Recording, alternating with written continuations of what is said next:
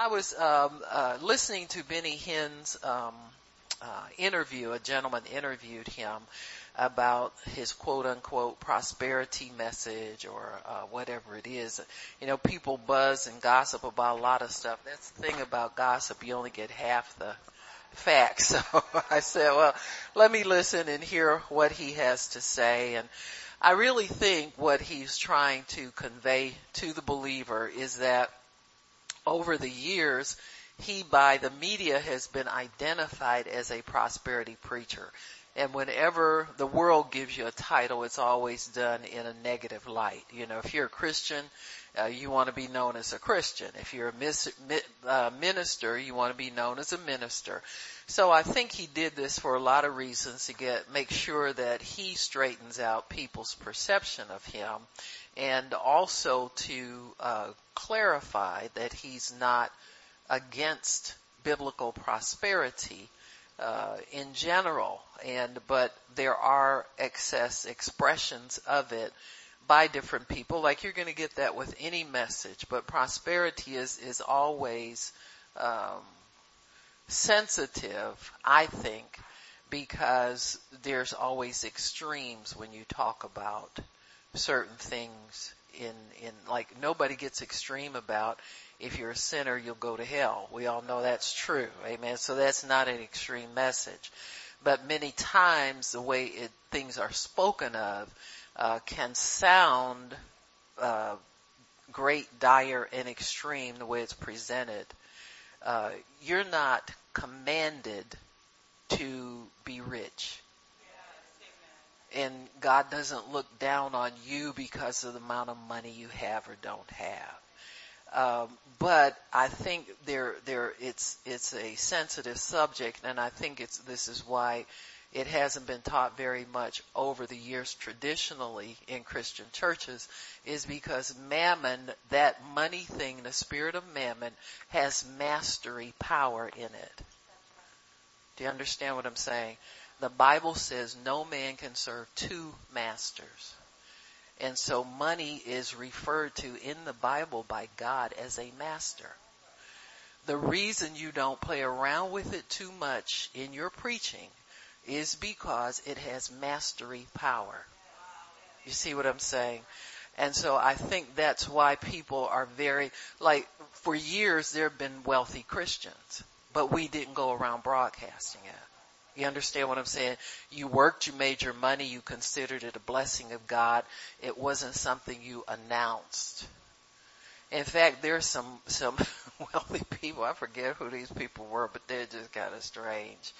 The family that owns the Condé Nast publishing company, they publish everything. They get about 80 magazines in public. Vanity Fair, GQ, you name it. They publish Vogue, all of them. One family owns all of those publications. And somebody had an interview with people in the family, and the son was saying, well, Dad doesn't like us to talk about money. If I said, no, don't. They just for fear, there's just a paranoia in that family talking about money. Why? Because it'll get you in trouble. It'll get you people angry at you for no reason. There's all because mammon has mastery power. Do you understand what I'm saying when I say that? It's a big devil. It runs the world. Amen. Money answers all things. What does it gain a man to gain the whole world and lose his soul? So there's a contest between mammon and God all the time. And so the Christian has to be careful to serve God and not let mammon master him. Amen. You can't let money master you. You can't let that get ahead of God's lordship in your life. And it's a race every day. And sometimes in some people's hearts, it's neck and neck. Amen. We face it all the time. Do I go to church or do I work an extra shift? So if you don't think that struggle and that fight is real, think again. The Bible won't lie to you.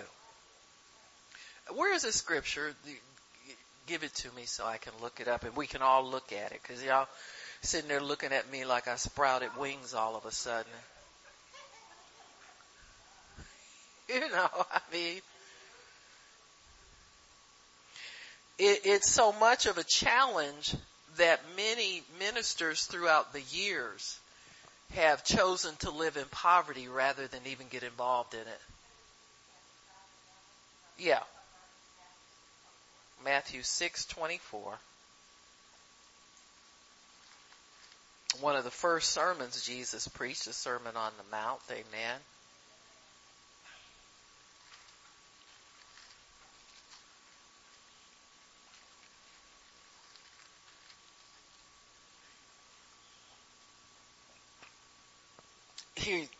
Right above it, he's talking about your eye being single. Keep your focus single. Stay focused on God. Put God first in your life and he'll stay first. There's no seconds. There's only first place in everybody's life. There's no second place. You don't order. Listen, when you put God first, he orders everything else. He's not going to give you the privileges of, well, I put God first, my mother second. No, I don't like her too much today. I put my daddy after. No. If he's first, he orders everything else. We've had all kind of crazy traditional teachings. Well, when you're a minister, you have to be careful. God first, your family second, and no. Suppose he tells you your ministry is second. And the family may not be third. Who are you to rank in your life what comes? You see what I'm saying? If you put him first, he ranks everything else. If you do anything else, you'll screw it up. Because there are going to be times when your family isn't satisfied with second place behind God.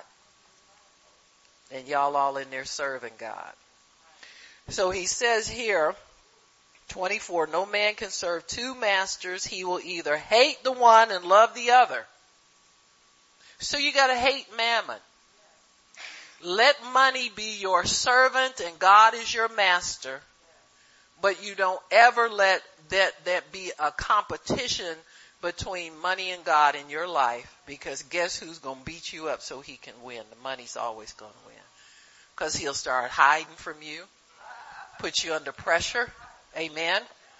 And so it is a challenge in the life and the heart of a Christian to keep God first, period. And let money be your servant. Because if God is your master, he'll make everything else in your life serve you if you serve him. And he'll keep it in the right perspective. And I think that's all Benny was really saying. He's trying to get himself out from under this identity as a prosperity minister. And so I think these young men that he's been mentoring have challenged him as to how to correct this identity. You understand what I'm saying? And he's saying that he spent more time recently with the Lord, and he's beginning to understand that he needs to correct how people identify him and to correct some of these fallacies about how much money he actually has. People are saying he's worth 20 million, 60 million, this and that. And he said, if I had that kind of money, I'd give it for the gospel. You understand what I'm saying? So it is something that probably needed to be straightened out. Hopefully it is straightened out. But I'll say this as well. As a preacher, I understand messages that God wants preached and those that he doesn't. Because when you go to preach something, you have to make a decision. Well, God, what do you want me to say to the people? And then you begin to research it. You begin to make outline notes, whatever it is. And if you follow and you obey God, he will help you with the message. It's called the anointing, but there's another part of it too. That atmosphere has to support what you're preaching. And see, I believe what's happened with many of the ministers who preach on prosperity, money, mammon,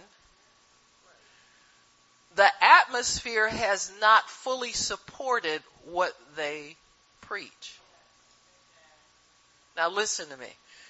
When you take an offering, an atmosphere in anybody's church will support any scriptural speaking about money and finances. You'll get your help for that task of receiving the offering and inspiring the people and encouraging your faith. And I can prove that because most of you believe God a whole lot better than when you started, that if you give, it'll be given to you. Amen. Sometimes we don't get the good measure pressed down. You understand? But we know we're not going to lose if we give to God. At least you got that much.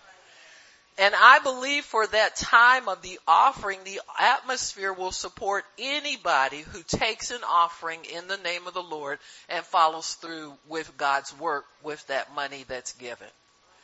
But beyond that, I ain't so sure. Well, let me tell you why I think that. Because many people who teach prosperity have gotten caught up in a warfare and a struggle against the message that they think is coming from people, but it's really the atmosphere fighting them. You understand what I'm saying? If you going too long on what you're saying as any preacher, yeah, that'll drop. You get out there on your own and pretty soon you're trying to beat against the atmosphere that God's created. Really, God's calling, telling you to stop and quit saying what you're saying and move on to what he wants you to talk about, but they keep doing it. That's why they're so defensive about the message. See, you can tell by a person's attitude toward their message. And that's why many of them who preach that message now are kind of in their own little bubble with one another, and they only trust one another. They don't trust anybody else to come and preach in their place, because you gotta preach this and don't stop, because something out there is against us, but they don't know what it is.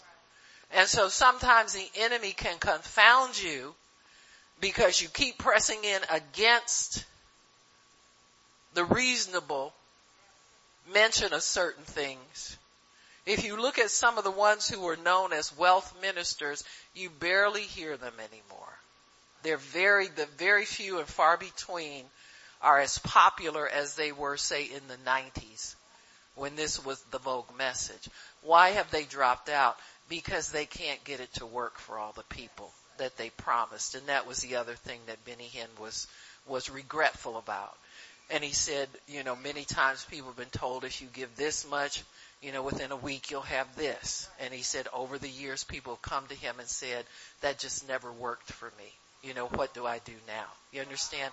So you can't take people beyond their reasonable faith, and also you can't take them beyond their desire to do a certain thing. Because there are some people who are just gifted to be wealthy, period. I don't care what you give them to do. If you give them rubber bands to sell, they're going to put everything into it and get to that spot and exceed it and go and open a factory and hire more people and all that kind of stuff. And God has a plan for that. But is that everybody in the body of Christ? Of course not. Because not everybody's really interested in it to that level. But you have to be careful, because the people who are receiving the money from you, are extremely interested sometimes in getting money out of you.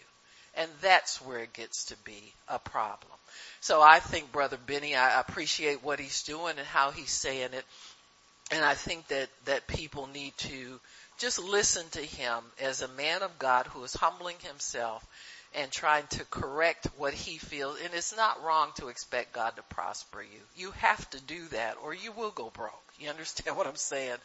But also expect him to take care of you, lead you and guide you, expect him to heal you, expect the whole gospel. Because if you've got a bunch of money and your health is gone, that's not going to help you. So you got to have the whole counsel of God in order to help you. And all he was doing really is trying to correct what he felt was something that was excessive. But understand this, that mammon and God are rivals for your heart. Mammon has the ability to grab your heart and run away with it and take it away from God. And I think that's the issue that everybody who's a believer has to face it sometime. Do I let this go and trust that God will take care of me, or do I continue to pursue? And there's people running around now. God promised me I'd be a millionaire. I said, well, you're in a nursing home now. When is this coming? You know what I'm saying? And they're still hanging on to it because that's the way mammon is. It's mastery. And so we just want to, give you understanding. I just thought I'd share that with you, see if I can bring you understanding of what this quote unquote controversy is. It's not controversial. It's been around forever. Sometimes it is best not to talk about money so much, because it has everybody that hears that has to make a decision. Do I go pursue that, or should I be content where I'm at and allow God to bless me by loving Him and obeying His rules and living for Him? Amen. So I'd rather have the peace with God any day. Amen. Amen. So praise God. All right, we'll stop. Father, thank you. Thank you, Lord, for your word. Thank you, Lord, for us coming into understanding of your servants and their attempts to give us clarity and understanding of your word and how to focus on your word, Father. There's so many things, Lord, that you are concerned about in this world and in this life for us. I thank you, Lord, that we have a covenant with you, that you care for every single need that we have. And we thank you, Lord, for the blessings and the riches and glory through Jesus Christ our Lord. And we thank you to open up our understanding of the word today. In Jesus' name, amen and praise God. Amen. So today we're going to talk about what's in your trust account. Going from mammon to money to trust. No, but what's in your trust account? Amen. That word trust is kind of a big word. Wealthy people like using it. I have a trust account for my children, and I have a trust. You have one too. Amen. We all have a trust account. But examine what's in yours so that you can make a decision about whether you really trust God or not. How to go into your trust account when you need to, when there problems arise in your life or needs arise, whatever. Sorry about that. To define trust, a trust to trust is a firm belief in the reliability, the truth, ability, or strength of something or someone. So it's when you have trust in something, you have a firm belief in their reliability, in their truth, in their ability or strength. So if we trust God, it says here, we have a firm belief, not wavering, but firm. We have a firm belief in the reliability, the truth, ability, and strength of God. So there must be something there stronger than us that we can lean on when you trust someone. The reason we put our trust in others is because man has inherent weaknesses. We all have limitations to our abilities. So trust in someone helps us to go beyond our normal abilities in life. So when you want to get beyond and excel, then you have to find somebody that you have trust in certain areas of life. Amen.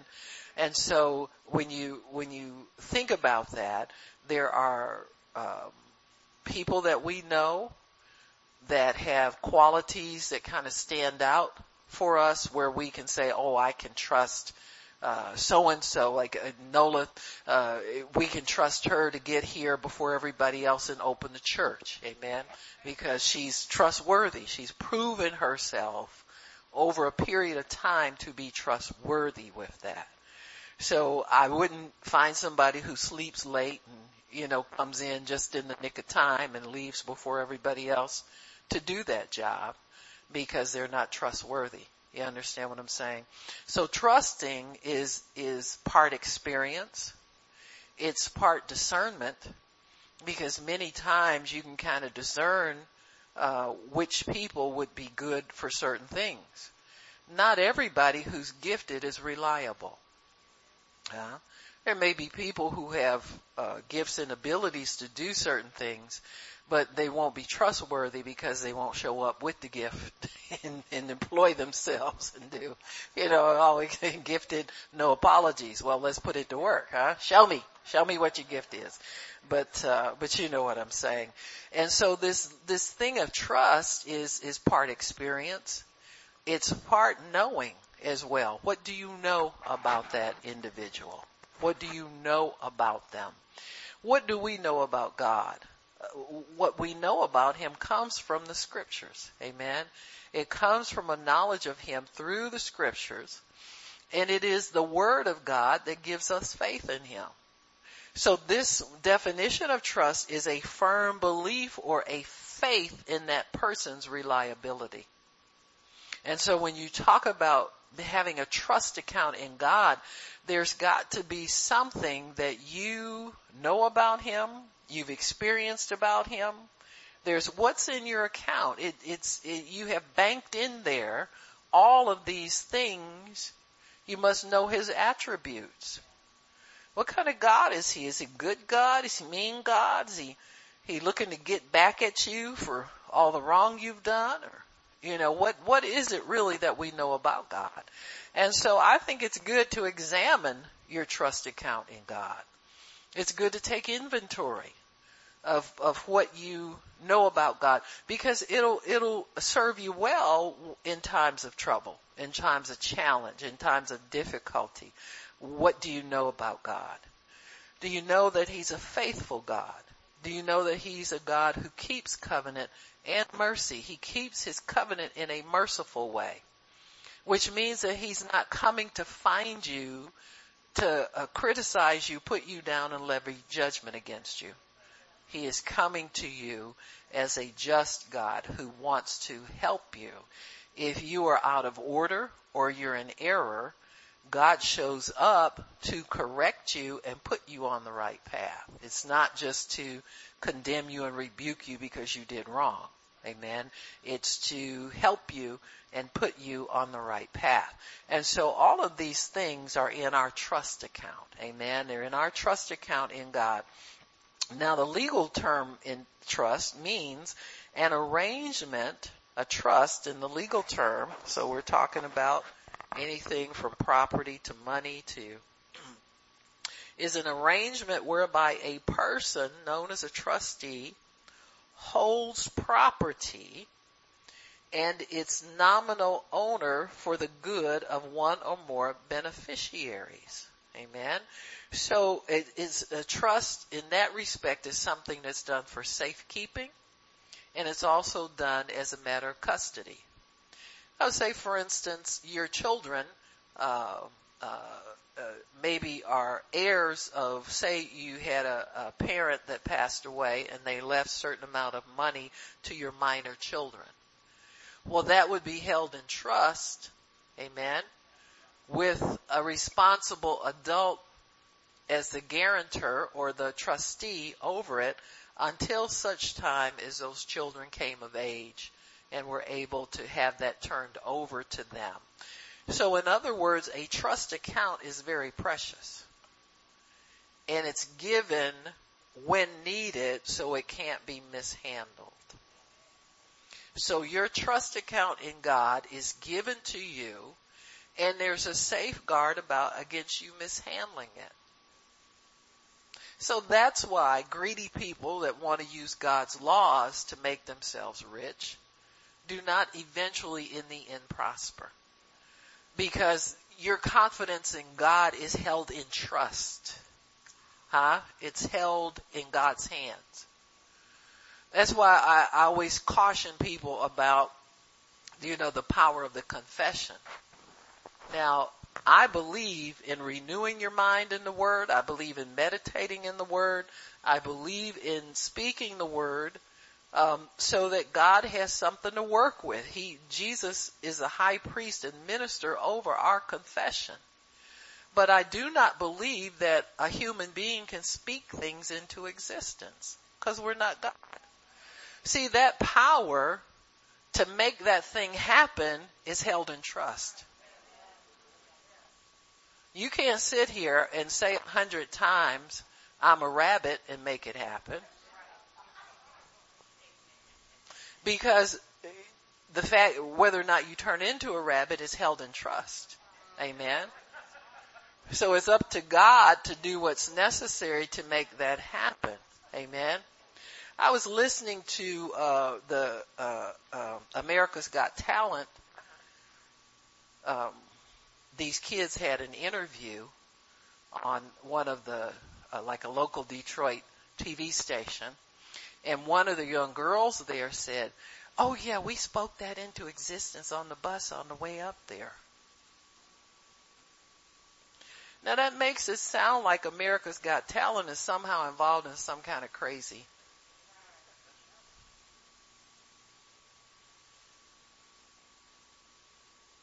But there are tons of people out there that believe that happens.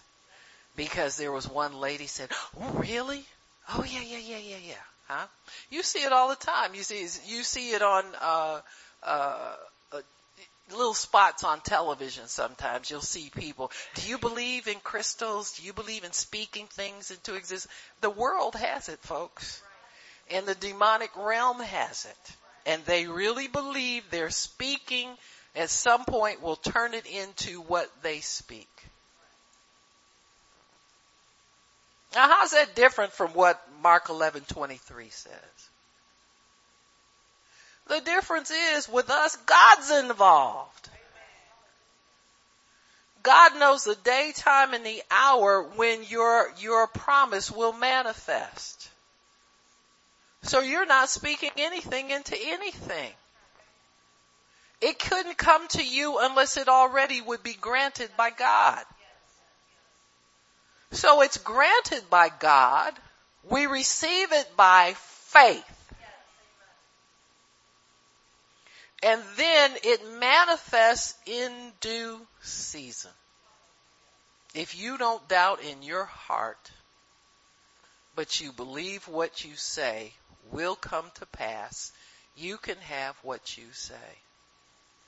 But it's about putting your trust in God to bring it to pass. And that's where the New Age people and the Christian part ways. Because the New Age person believes that he can do that on his own without God. The Christians got sense enough to know I've been doing this till my tongue got dry and it ain't happened yet. So we pretty soon abandon that plan and say, well, God, I better trust you, huh? There's the trust test to come in. That this promise is held in trust. Trust me, if most of us could speak stuff, we'd have everything by now. We'd have it so fast. That's why it's held in trust, so we don't abuse God's laws. God's laws will work for us. They will work for everybody, but we can't abuse them. I know we've all said that. We've all been taught that in the past, but we got to get a grip on reality here, a spiritual reality, and understand that God spoke things that came about because these things were inside of him because he's God. If Avis understands accounting and bookkeeping, she can sit out and figure out anybody's taxes. Why? Because that's in her.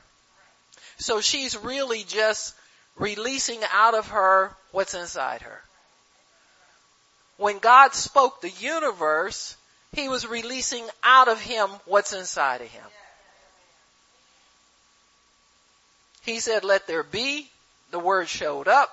The Holy Spirit met with the word and made it manifest. What do we have going on inside of us that duplicates that? We don't have anything. We still got to wait for God to put that word in our heart, put enough faith on it that the Holy Spirit recognizes it's time now. He connects with it and makes it manifest. That's the stuff we can't work out. You see what I'm saying? So what do? We hold on to our faith. We've got to walk every day trusting him that he didn't forget what we asked. He's gonna do it anyway. So much time has gone, past. But we're still holding on to our faith in him. So I ask you, what do you think's most important to God? That you get your stuff or that you hold on? See? So the trust thing is right. It's held in trust. We got to show we trust. We got to understand what your trust account holds in it. You've got to be understanding of all of these aspects of man's relationship with God, so that you can, when you start out looking for success in the things that challenge you in your life, you know that you can get them. See? You're not sitting there, I hope God hears me. I hope it's, I claimed it already. When you get nervous, I claimed it already.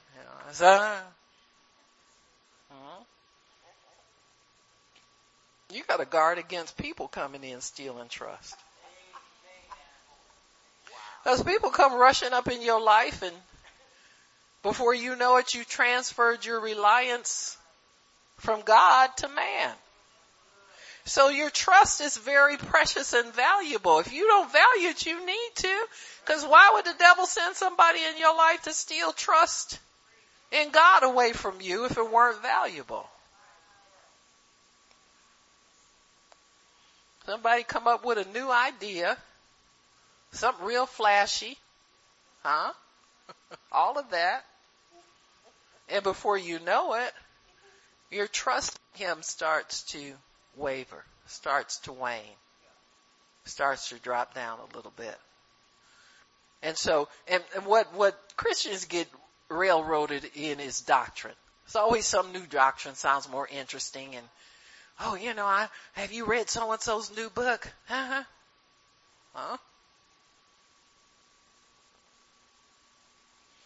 And then we get hijacked in our trust away from God. And you were in the Word, you were feeling good, you were, doing your Word every day, you were meditating on it, spending time with God, you were riding high. And then all of a sudden, the devil says, why don't you listen to him for a minute? Because have you heard what he's got to say about that now? So your trust account is precious. You have to guard it. You have to know what's in it.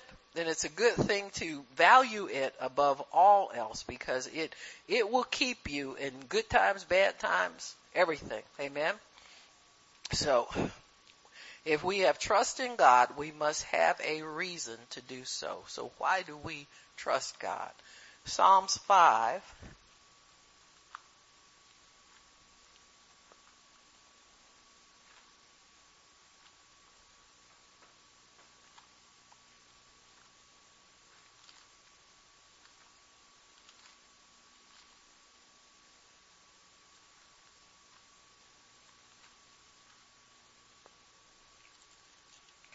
I think it's verse 11. But let all those that put their trust in thee rejoice.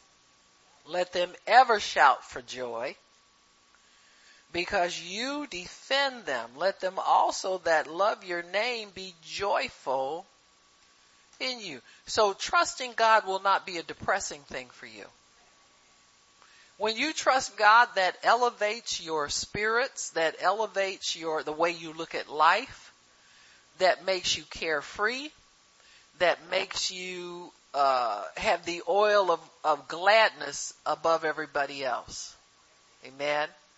And so joy is a spiritual force that elevates you and elevates other people. People will want to be around you because you're a joyful person. Amen? Old Debbie Downer, nobody wants to be around her. Amen? Amen. Who wants to be around somebody who never has anything good to say? Huh? And see, what'll happen is that'll cause a spiritual atmosphere. Like some people say, I was feeling good until I came around. Huh? Well, it's true. That's why God gives us joy. so that we can be elevated, so that we can be more like him. We can ride upon the high places. We can be overcomers. Joy is the wine and the beverage of the overcomers. That's our champagne. That's what we sell. That makes our life a celebration every day.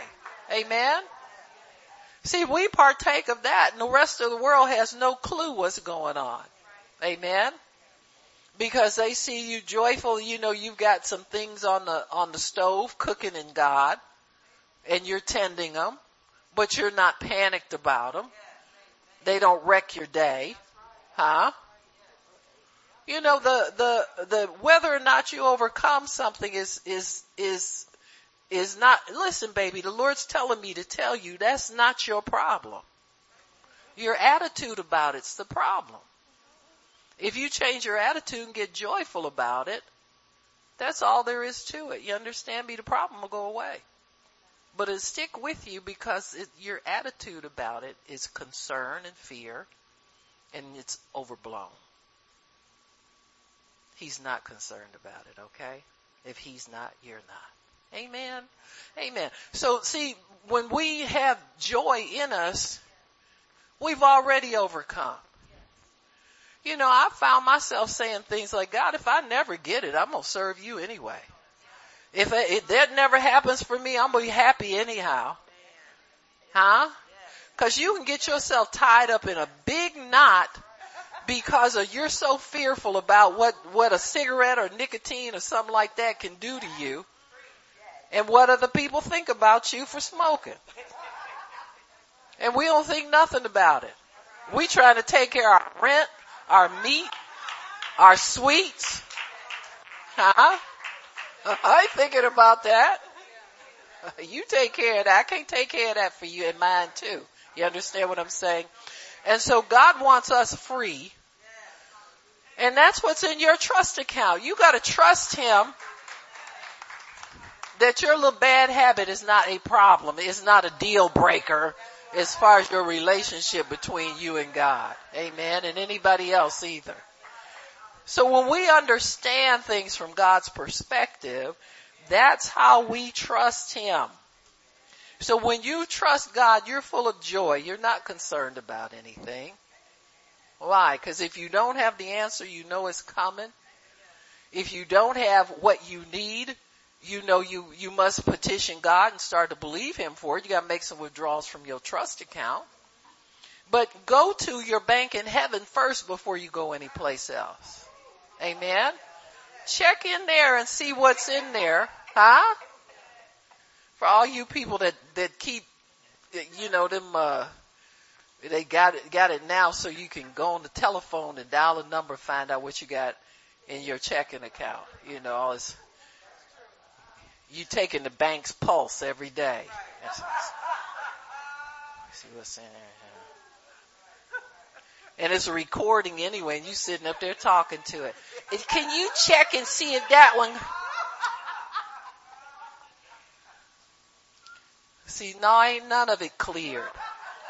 You still gonna have to go to God to get acquitted of larceny. Huh? Psalm 18, why don't we go there? In verse 2, the Lord is my rock. Why should you trust him? He's your rock. Amen. He's your fortress. He's your deliverer. He's your strength. And it says in whom, well, I would definitely trust a person like that. He's your buckler, your shield. Buckler and shield are the same thing. And the horn of my salvation, the strength of my salvation, and my high tower. So that's why you call upon him. That's why you trust him. That's why it's in it. You know what? It's good to bank good testimonies and experiences in your trust account. It's good to always be reaching out to God for something, if nothing else, to have the experience of overcoming with his power. You know, we need to always put our confidence, always get God involved in the things that we need from day to day. I see most people don't even want to bother with that. Well, that ain't necessary. Now I can do that. We know you can. You can screw it up too. Amen. All you got to do is discount God's importance one time and the devil will creep in there.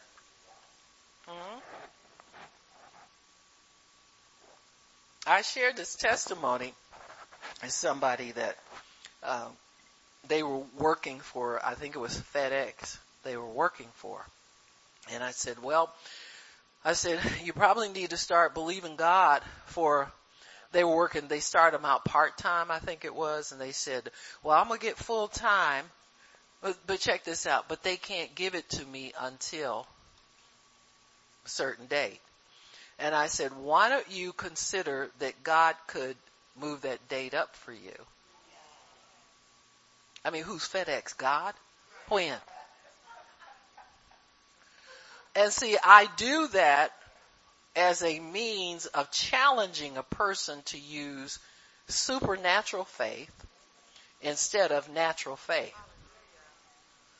Now, you can sit there and virtue signal at me all you want to about, well, what's wrong with waiting? It's nothing wrong with waiting. No, let me tell you what's wrong with waiting. It adds nothing to your trust in God account. Oh, I thought we was talking about FedEx. No, we really ain't talking about FedEx. We're talking about God still. Huh?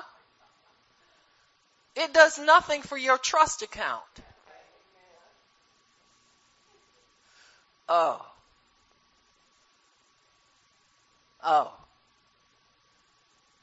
well, if that's what we talking about, yeah, come down to earth. See, you'll do better putting it out there and expecting God to at least shave it back by a week or a day than sitting there waiting on the natural. Time is a killer. You're in charge of the time that's given you. I'm trying to encourage you to use it to the best of its advantage. Because I can tell you, because the devil's out there against you, there's no guarantee. If FedEx said you'll be eligible in 6 months, there's no guarantee in 6 months you're going to get anything. Because if you're depending on natural circumstances, the devil come right up and say, nah, we moved it back 9 months. So you can't get full time for 9 months now. So then the complaint becomes, well, they told me 6 months, but now they say 9. Why don't we get God involved? Now they want it. See, when desperation hits you and it finally dawns on you, I've been trusting in man instead of trusting in God. God can get anybody to do anything that he decides to get them to do. Huh? From the president to the janitor. He can get all of them to move at his behest. If he can find one of his children down here who's willing to why would you continue to work part-time when you could get moved to full-time quicker if that's what you really want? Why don't we ask God to do the impossible? Huh? Well, 6 months ain't so bad because I figured it out on paper and I can do this and I can do that. You ain't gonna ever, if the devil goes, rip with your paper, rip, huh? Rip. That's exactly what he's waiting to do. He get you off trusting God and he ball you up and throw you in the wastebasket. Huh? See, it's good to have something always going in your trust account in heaven. It's good to make frequent deposits. And that means frequently trusting God to shift schedules, to make advancements, to move obstacles, to get bodies out of the way, to shave back waste, fraud and abuse, whatever it is that bugs you as a worker or an employee. It's good to put God in on these things. Huh? It is. Because that every time you seek him for something, every time you petition him for something, that adds to your trust account, whether it comes to pass or not. Because you have evidence there that you trusted him for something. And maybe it didn't happen exactly the way you prayed for it, or it didn't happen now, but eventually it will happen. I was just sharing with, Bridget was in the office. I was sharing with her about that movie Unplanned.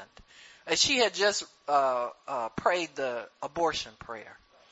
And so I was telling her, I said, Bridget, God showed me that after 30 years of praying, that phrase we say, pray for workers in abortion, for their minds to be cleansed so they can do the will of God. That's how, amen, that's how that girl left Planned Parenthood. Because her mind, she watched an abortion on an ultrasound and saw them pulling that baby's legs apart and everything. She had been taking women back in that back room forever and never knew what was going on. And she was a Christian.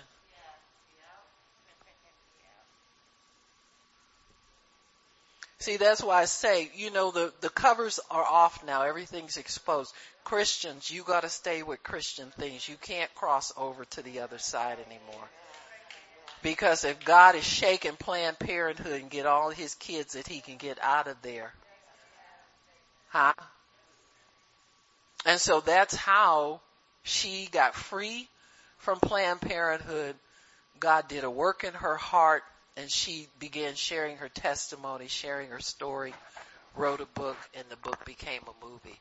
Why? To free other people, to cleanse the minds of people who are working in abortion. We also ask God to cleanse the minds of legislators. In Ohio now we have a heartbeat bill. You can't kill a baby if his heart's beating.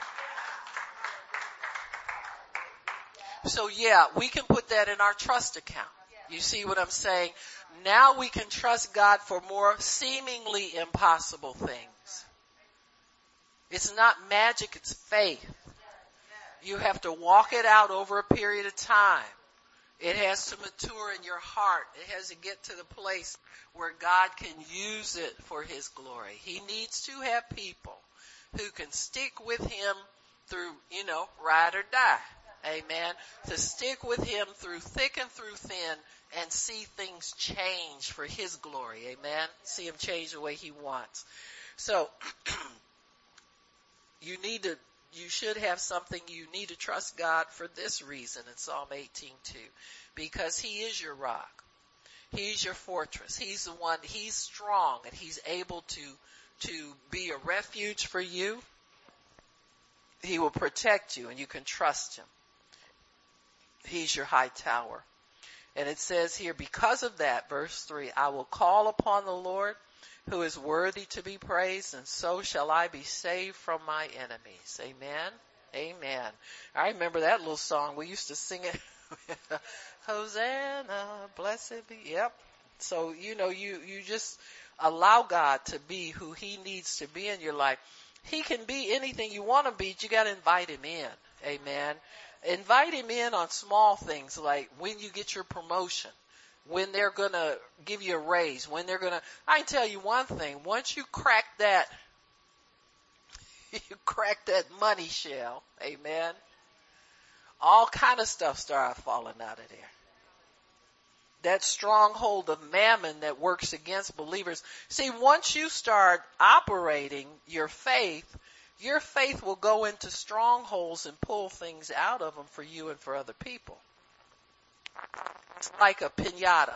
You know what I'm saying? You just, boom, hit it. You hit it so many times with your faith and you keep cracking and cracking.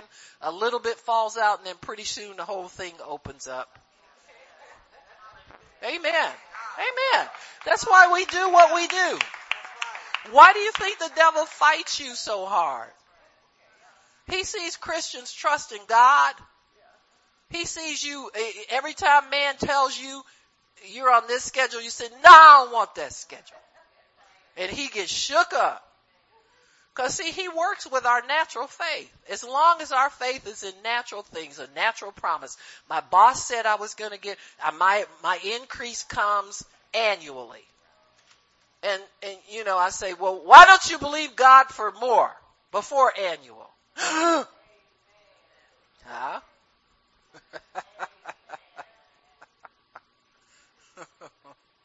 I mean, why you gotta believe that? Well, because there's really no reason. Some dude that's snorting crack every evening is trying to run your life and tell you can't have a raise until. Huh? It happened with my husband. He was in manufacturing. I used to, when I was in manicure school, I would give him manicures. That shows you how much manufacturing I say, you want clear polish? Nah, just buff them. I don't want to look girly, but you want to be manicured. Oh yeah, I like that. But, eventually he wanted out of the manufacturing sector. The work was a little tough for his delicate little sensibilities and so forth. But, he didn't have a college degree. He had gone to college and majored in girls and flunked out of college and girls.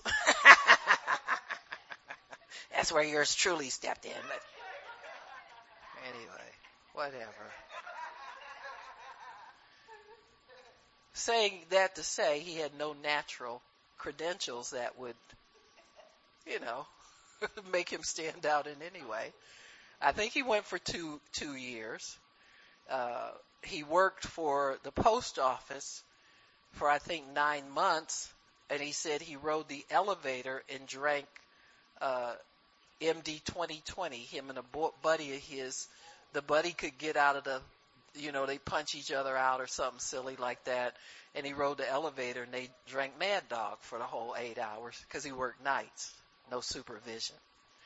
So he didn't have what you would call a stellar work record. Huh? Nothing to commit him in the natural for anything. But he had a vision for being a manager. And he would listen to people who understood how to be successful in business, and he followed that track.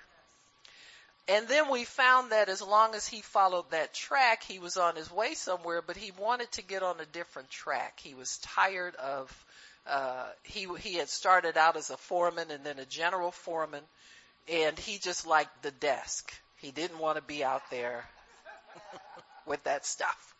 He wanted the desk. And so somehow he got transferred. They had a pool of managers in one of the jobs. I know one of his companies totally went out of business. His mom was sick that year, and she passed away. And so by the time she had passed away, we took care of her for a year. By the time she passed away, another job opened up for him. And this job managed things differently. They had a pool of managers that they would draw from. So you had to be able to manage a lot of different areas.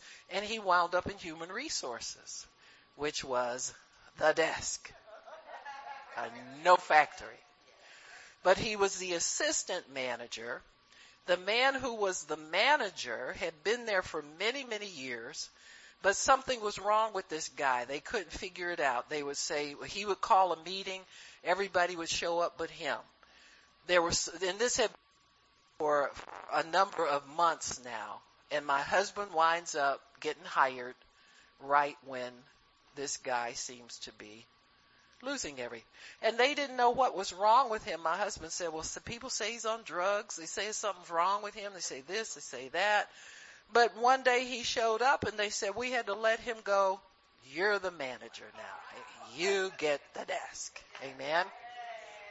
And so he took that job. It didn't pay what he had been making, but he had lost that anyway. The factory went out of business.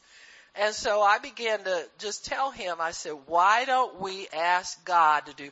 And God gave me grace with him because my husband would argue with me about almost everything about God except his job. When you said J-O-B, honey, he's right in there. He said, oh, really? God can do that? Huh? Yeah. And so I remember when they would, in the factory, they would say, when they would give bonuses to managers. Managers were on the bonus system. Amen. And my husband was in HR. All the managers that were in manufacturing got bonuses because they considered my husband a paper pusher. Huh? They say if you push steel, you make money, you get paid. If you don't push no steel, you don't get nothing. So he wasn't pushing steel, so they never gave him a bonus. And one day I said, that doesn't sound fair to me. I said, why don't we believe that you'll start getting bonuses this year? And all of a sudden the board meets and they said, well, it's not fair for us to pay all the managers except the HR. They're in charge just like these guys. $10,000 came out of nowhere in 1 year. You understand me? And so now this is what the devil's stealing because we don't speak up and challenge man's rules. So when that pinata busted, his money fell out, and then all the other managers that were pushing paper, right, Ray? The paper pushers don't get no respect if you ain't pushing steel, you ain't real. They don't consider you alive. You might have a pulse, but you on life support. Cause they felt like we making the money over here. We do everything. You ain't entitled to nothing but God. See?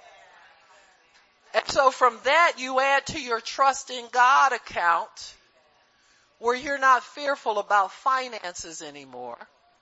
Nobody's mistreating you and not paying you what you're worth. Amen. We always stood on that scripture. A workman is worthy of his hire. Amen. You're worth what you get paid and what your job demands from you. So you're always worthy. Let God drop a number on you. God, show me a figure. Amen. And we'll go for it. I remember, I think poor Nola was my prayer partner, and she was so eager about everything. I said, "Oh, really? Let's do that then." But I remember when we bought that house on Tilch. Remember our realtor drove a white Cadillac. Aubrey drove that gray one, and they were parked side by side in the driveway. Well, I'm sending Nola a picture of the house. I said, "This is what our house looks like." She said, "Oh, his and her Cadillacs. Well, I'll pray for you to get one just like his." I said, "Huh? Out of him? Really? He'd give me a Cadillac logo shirt. Let me drive around in that." But what did it take? Maybe like 2 years, and I had it. You understand what I'm saying? Amen. And so I don't think it was that long, to be honest with you, because it was just time. And so by challenging, and trust me, if you can twist my husband's arm and get a Cadillac out of him, that's pretty powerful, God. So that raised my trust account up way high. Way high. Huh? Let God do the arm twisting. I don't have to do it anymore. Amen. Amen. So God will do those things, but it's important to add to your trust account. These things won't hurt you. Nobody's going to kill you if you pray for more of something. If you expect God to do greater things for you. And these things are necessary. You'll look up one day and you'll think back. You say, I'm glad I believed God for more back there, before it got necessary. Because you'll get to a point in your life where it may be necessary to have the more. Amen. Amen. And Psalm 21:7, did we do that one yet? It says, "For the king trusted in the Lord, and through the mercy of the Most High, he shall not be moved." So when you trust in God, you won't be moved. Huh? You won't be evicted. You won't be repoed. But you got to trust in God. You can't do this slick willy stuff. You know what I'm saying? And think God's going to come back you up as some nonsense. Huh? You would have to wipe the slate clean and say, "God, whatever it is that you have for me, I'm expecting it to come into my life." Amen. And make it soon, please. There's no harm in asking for soon. No harm. Whiplash Wilma up here on the front row.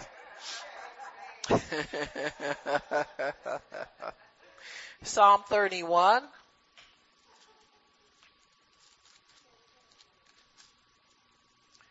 think it's verse 19. Let me see.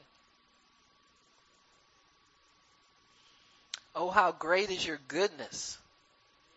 When you trust God, He can only bring good in your life, folks. Amen. You won't be disappointed. How great is thy goodness, which you have laid up for them that fear them, which thou hast brought for them that trust in you before the sons of men.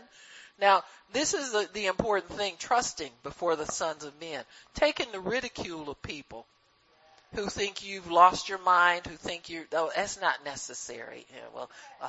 Why would you ask God what color shoes to put on? Or whatever. You know what I'm saying. Trust means that you are engaging in relationship with God. That's part of how you relate to Him. And relationship is everything, folks. How you relate to Him, what you know about Him. That's how people can trust you when you go to pray for a total stranger. You come across with a confidence that comes from trusting Him. That confidence that you feel is a manifestation of your trust in Him. Psalms 37:5.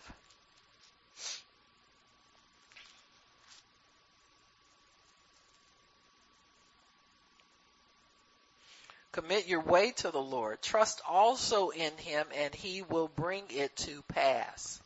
You notice it didn't say about you speaking anything into existence. He brings it to pass. Amen.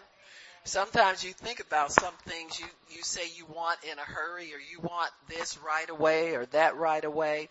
And then you look back after it comes in by the hand of God, and you think to yourself, boy, I'm glad He didn't bring this to me when, I was so and such and such. I'm glad. Amen. Psalm 57:1. How am I doing time there, Miss Claretta Tyre? 57:1. Be merciful unto me, O God. Be merciful unto me, for my soul trusts in you. The soul that trusts in God will always receive His mercy. Amen. You gotta trust Him to get mercy. Trusting in other things or doubtful or anything, you gotta let it all go and just throw yourself into the everlasting arms, as they say. Throw yourself on the mercy of God. So, where are we? 57:1? It says here, for be merciful unto me, for my soul trusts in thee, yea, in the shadow of your wings will I make my refuge until these calamities pass over me. See, that's a strong statement, because while most people are sitting up nervous and crazy and all of that, look at these people that were in the Bahamas where that hurricane sat on top of them for 2 whole days, where usually it just moves a little more rapidly. In a few hours it passes through. 2 days that thing sat over that one location and caused all that destruction. People who survived had to be willing to trust God through that calamity and know that it would pass and they would keep their lives. You got me?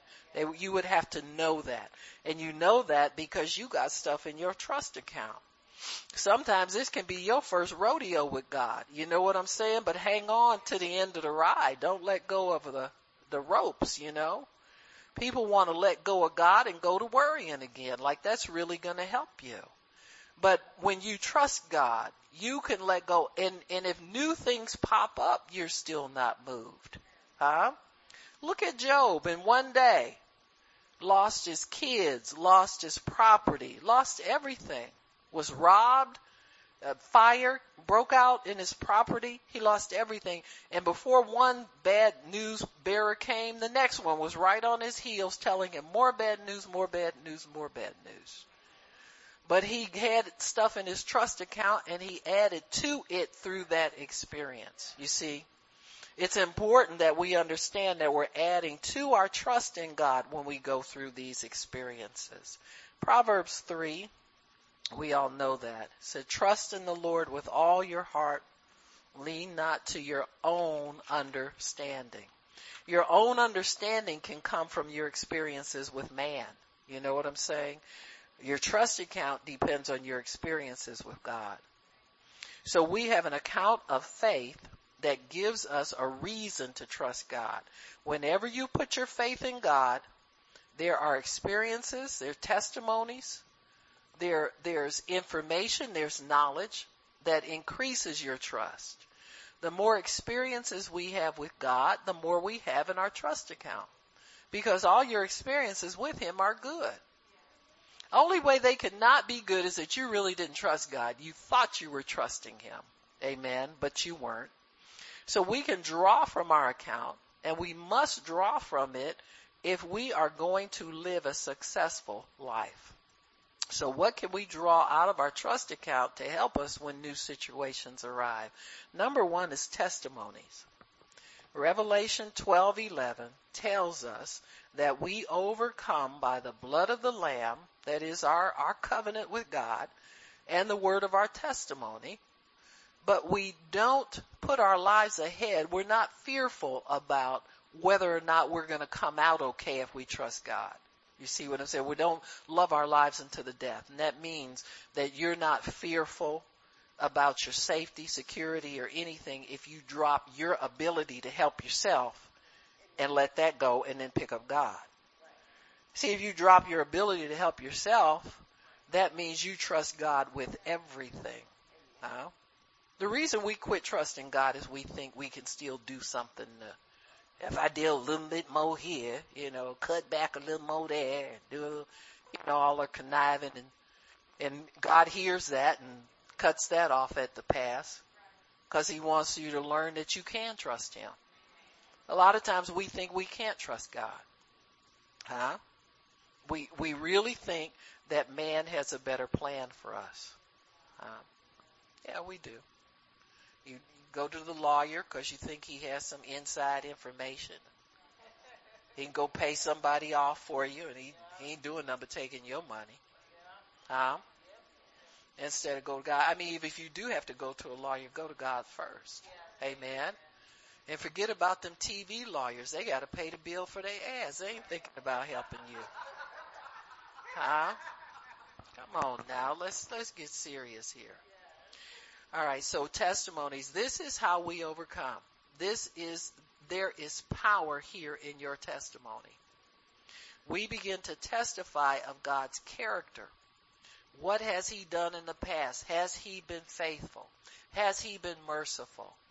Has He been good? Has He enabled us to be able to do all of the things that were on our agenda with Him to accomplish? Has he done His part that we expected Him to do? And so when you begin to examine your trust account in God, you examine them for godly character. Amen. Has it established God's character as being something you can rely on? Trust will compel us to believe Him for what we need in the now. So your testimony of trusting God and God coming through for you. See, this is why God instructed the nation of Israel to rehearse these things in your children's ears. You're to tell your children about the goodness of God. You're to remind your children, that God did this.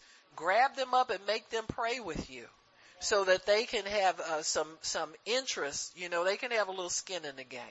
So then they can see that God answered that and I was a part of it. So then one day when you have to cut them loose, they have that testimony inside of them. They have something in their God trust account so that they can withdraw from that and know what God is going to do. So this is how we overcome. I was thinking about yesterday, Coach Josh Dillard had his first win. Amen. Amen. Their first win, so that was kind of sweet to see. But I can remember when Josh was just believing for tuition, believing to get in to a school, you see. So his account has got stuff in it. So it's nothing to believe them to make him a coach, his first job, his first asking of God to put him in that position. See, there's been enough in there. Amen. I remember Pastor Shirley telling me, she said, Josh got up and we prayed for him And he told us all God had a plan. She said, everybody. So, okay. Well, thank you, Pastor Josh. You know what I'm saying? Like he was encouraging, we supposed to be praying for him. He encouraging everybody else. You know what I'm saying? But it'll come back like that. See, that's in his parents' trust account and his too. That's from agreement and shared belief in God. Amen. And praying and asking God to do these things for us. That's how your account grows. Amen. So trust will compel us to believe him for there'll come a point where you wouldn't do anything else but believe God for things. You got me? You'd feel foolish taking your faith off and doing something else with it. David had testimony in his trust account. He killed a lion and he killed a bear, and he knew that he knew he could trust God because he had those two experiences. So it doesn't take many experiences in God to add to your trust account and build it up to where you know that you know that you know that God will come through for you. God helps us not because of who we are, but because of whose we are. Amen. God is no respecter of persons, but he does respect faith. And he does respect trust. And he does respect his word. And so when when we have experience with God, that is money in the bank. Amen. That's you can cash a check and spend the money on that one because he's come through for you before. The fact that he did it one time means he must do it again. Do you hear what I say? He must do it again. You know, that's the first thing the devil will steal from you is the repeat performance on God's part. You know, that's such a common thing. There was a song they made like I don't know, it's an older song, like a country, he'll do it again. Amen. May not know how, may not know when, but he'll do it again. See, it's so common that the devil steals that revelation from us that they had to write a song about it, you know, because it's such a common complaint among Christians, you know. Do I go back to the same well one more time? Amen. And yeah, go back. If you've been fed, go back. Your pet's got that much sense. Huh?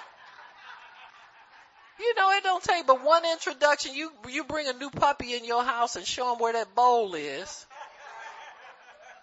He don't get confused and go in another room and start looking in every corner. He know exactly. Now he may not know where the paper is to go on, but he will find the bowl so he can get fed. You understand what I'm saying? So they expect it to be a continual thing. Amen? Amen. So sometimes they might go and bury stuff because they ain't sure about you, but they know they know where that bowl is. They know they're going to get fed if they go there. So if it's happened once, they know it will happen again. So you are protected. You trust God because of him and know that you belong to him. Henry Groover, the prayer walker, confronted gang members, drug cartels, Muslim extremists, all based on his first-time testimony with God, that God gave him a way to remit sins by forgiveness of sins. Whenever he was confronted with evil, he would forgive that person, and God would give him peace in a song. And he said if he didn't get peace in a song, he stayed where he was until it came. And when he got peace in a song, he could walk into any dangerous situation and know he would come out unharmed. Why? Because he had that first one-time testimony, and he built a ministry on that one-time testimony of God bringing him out of trouble. Amen? Supernaturally. He's faced all kinds of dangers. He went to an island, that island that was inhabited by snakes, and because of witchcraft.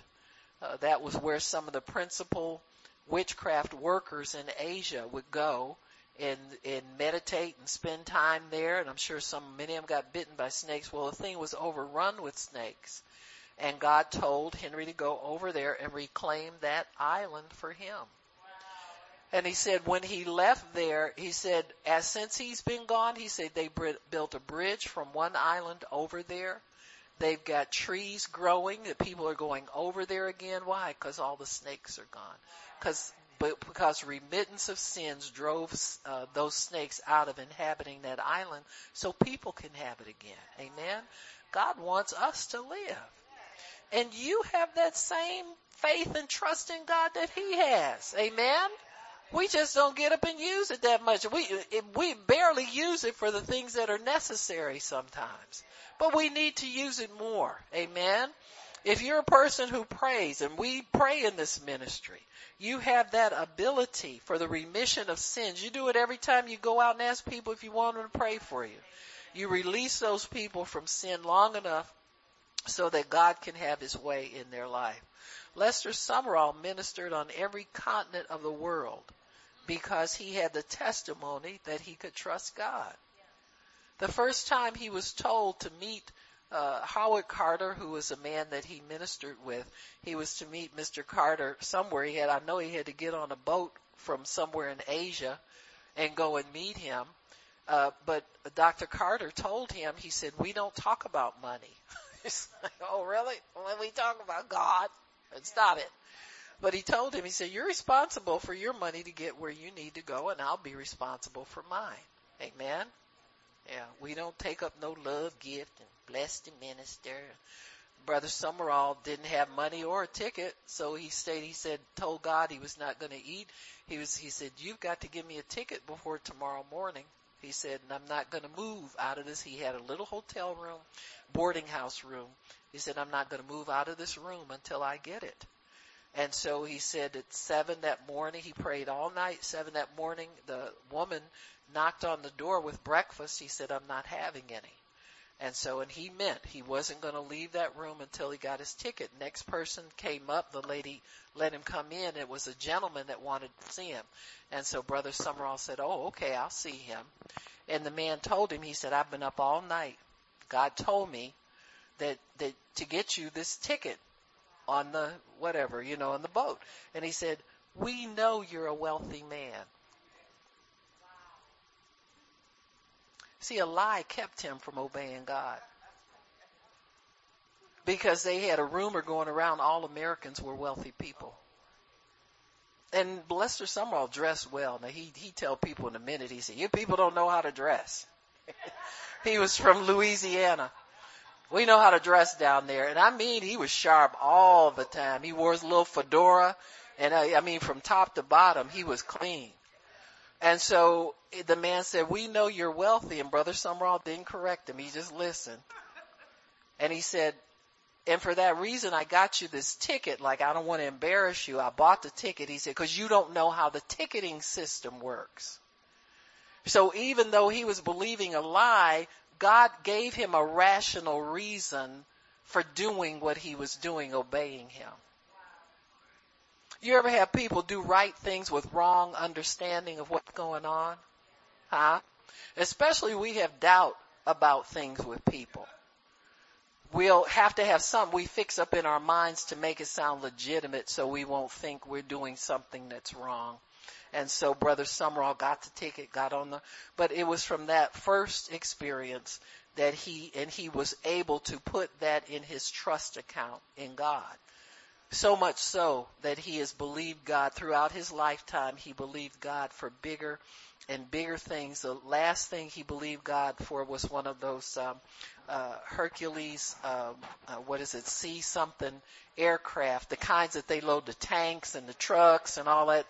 When the president has to travel, they put all his cars and stuff on that thing.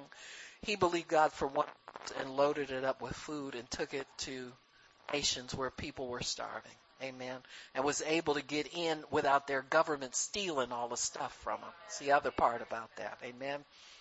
So when we have good experiences with God, we store those in our trust account to withdraw and rehearse in our minds when we need encouragement and faith to step out anew. And this is sometimes where we cheat ourselves, because you've had enough experiences with God, most of us, that if you would sit down and just remember those things or rehearse those things, we would fret less about the new thing that's popped up. It's not a new thing. It's just the same old, same old. And the devil knows it works to keep us off balance, to make us, he loves it if he can torture us. You know why? Because if you're going to heaven, the only time he can torture you is while you're down here on earth. So he can't wait to get a saint under pressure. Dirty devil.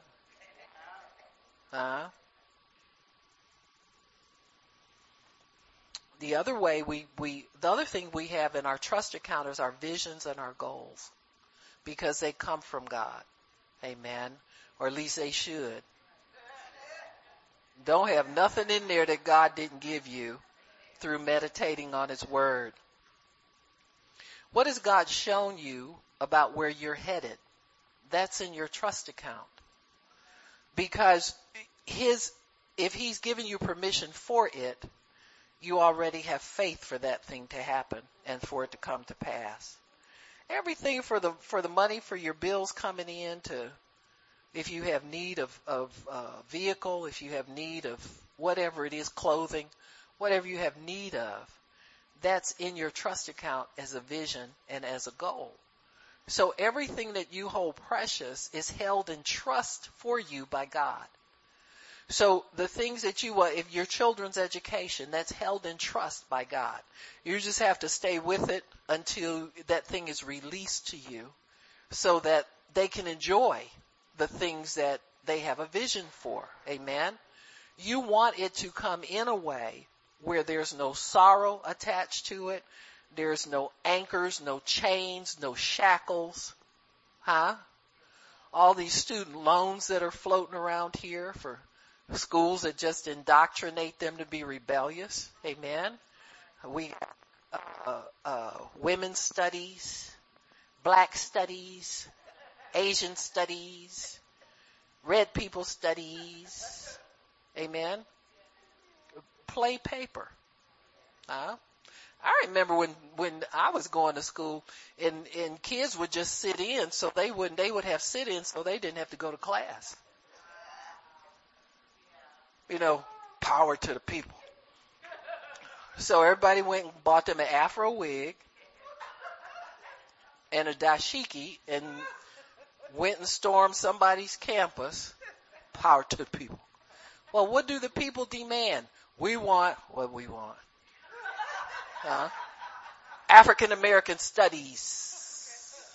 So now you can get a degree in it that does you no good. Because the people that's making money is pushing steel, right, Ray? See what I'm saying? I'm telling you, I lived through that time. I remembered when all the hippies, the little white kids with the long hair, some of my best friends are white. I'm not being racist here. All of them cut their hair and went back and got their job in daddy's company. Those are the hedge fund managers, the Goldman Sachs people. All them people cut their hair and went right back in that office. Of course, daddy was powerful enough to get Congress to release money for drug rehab for most of them. So that's who took up the money for all your government-funded drug rehab programs. White, wealthy. I won't say color because I don't know that. But you know what I'm saying. The power elite people. They always get everything for themselves. So now we got bogus degrees flying around here. After the power to the people left, then the women's people came in. Now the LBGT people are sitting here. They want LBGT studies, so you got to do all that in kindergarten now. You understand what I'm saying? It's a sham, folks. But in that, there is the path of God for your child to get a decent education. Amen? So you got to trust God to get them through this landmine of nonsense out there and get them strapped with a large bill that they can't pay because they can't get a job in what they studied. It's not that depressing, folks. Just use your faith. Amen? So if God, through visions and goals, God has shown us where we're headed. You need to know that what you have planned is scriptural. Amen. And you get that through reading your Bible and through getting a peace in your heart about what it is that you're working on in your life. Amen. Does it make sense to you is what you need to know. If you have gifts, talents, and abilities, how does your vision and goal fit in with those things? Amen.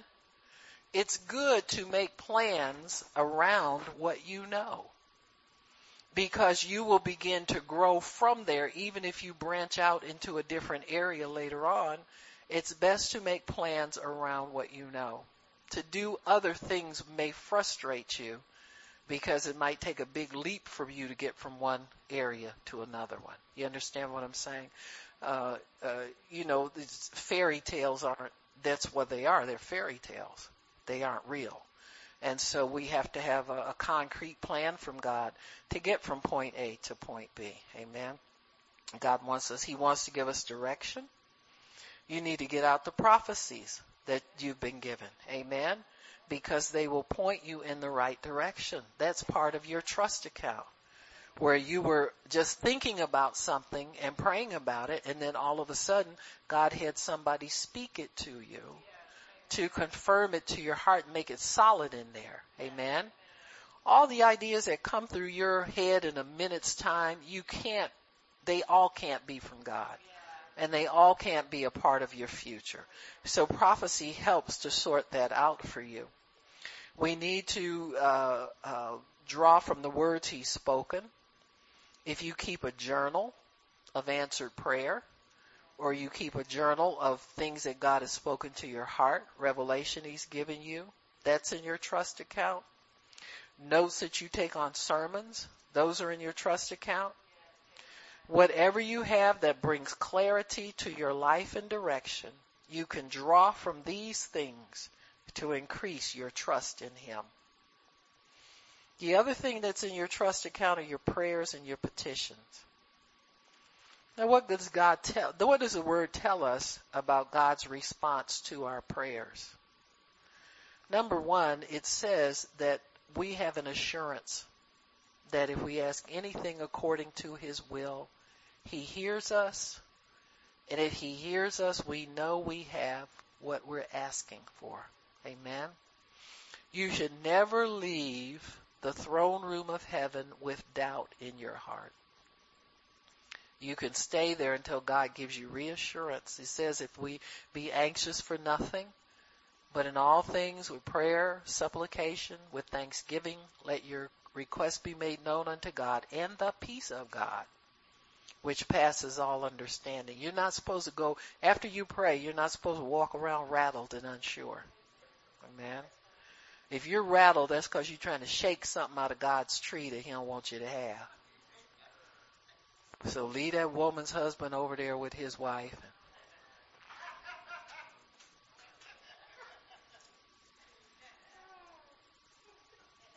People get some crazy ideas. So. What do you know about God's covenant? That's in your trust account too. What do you understand about the blood and what that means?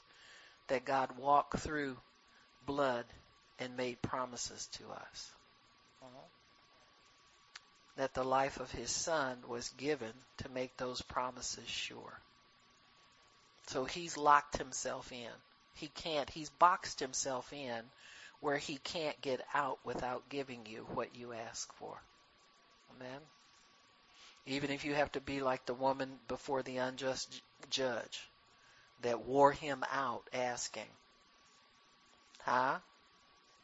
Now, I know we faith people have been told that's bad manners. Don't go back and ask again. It's unbelief.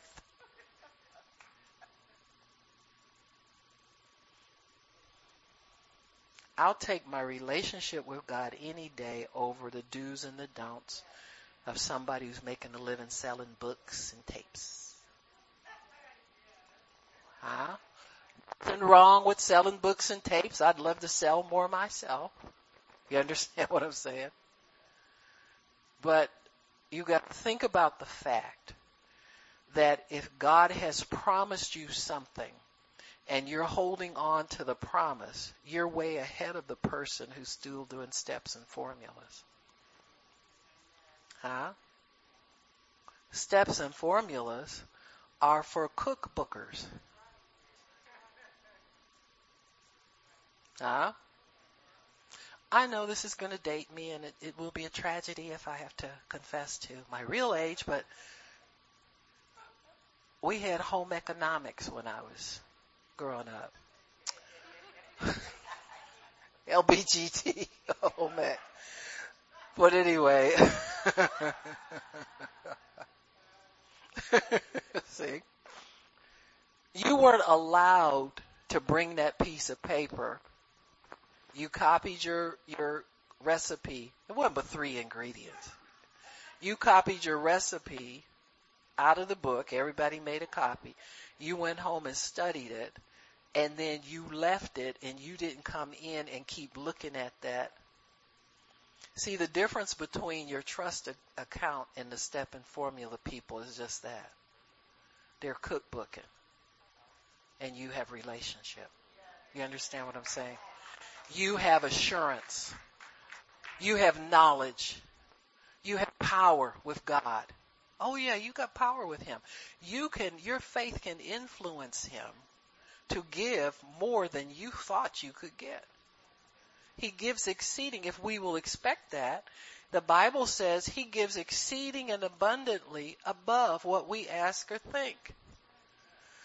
He'll say things like, well, she's going through such a hard time down there. Everybody's persecuting her because she wants to do this and do that for me, and she's still standing strong. I'll just open the window up and throw the whole thing down there for her. Amen. Because she's trusting me. Whereas the little person that's trying to do 3 steps here, 1 step, I can't say this because if that means I don't trust God. And if I say this, I said, oh, hogwash. What God says. Hey, just come on up here and talk to me about what you want. Huh? I don't care if you cry and leave. I don't care if you get upset and quit and say you're going to quit. I know you'll come back. Huh? See, there's nothing off limits except unbelief. As long as you're coming back with a teeny bit of faith. I don't care how many times you go back to God. You come back with a teeny bit of faith. He has to hear you. He's not hearing us because we have little faith.